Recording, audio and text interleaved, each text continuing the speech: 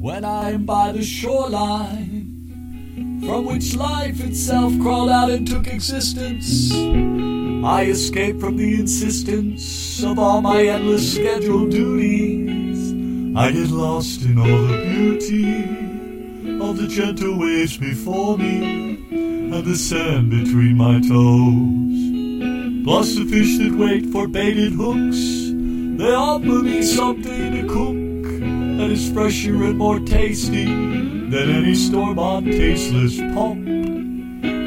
I celebrate life with each gulp of the salty air and crispy bites of the supper that I caught tonight. And my warm fire made of driftwood chases evening's chills into the woods.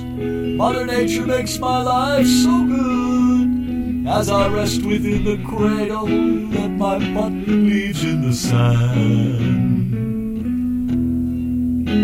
While the stars all twinkle high above and the summer wind it sighs as a distant loon replies, there are never enough of days and nights like this before I'll die.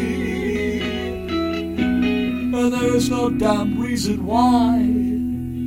I just need to walk away, shedding my civilized skin in exchange for basking in this place that plants huge grins upon my face, separated from the human race, and moves in such an endless rush.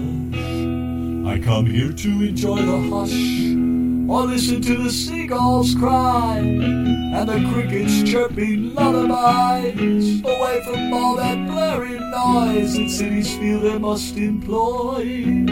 Heading back to when I was a boy, before the obligations left me stranded in stagnations of the jobs that I must do, far away from solitude.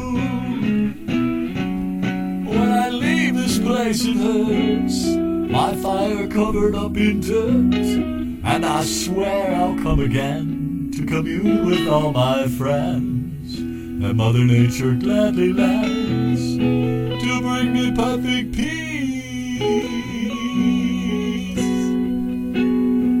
to bring me perfect peace. Just a few moments of a life of ease, in perfect peace.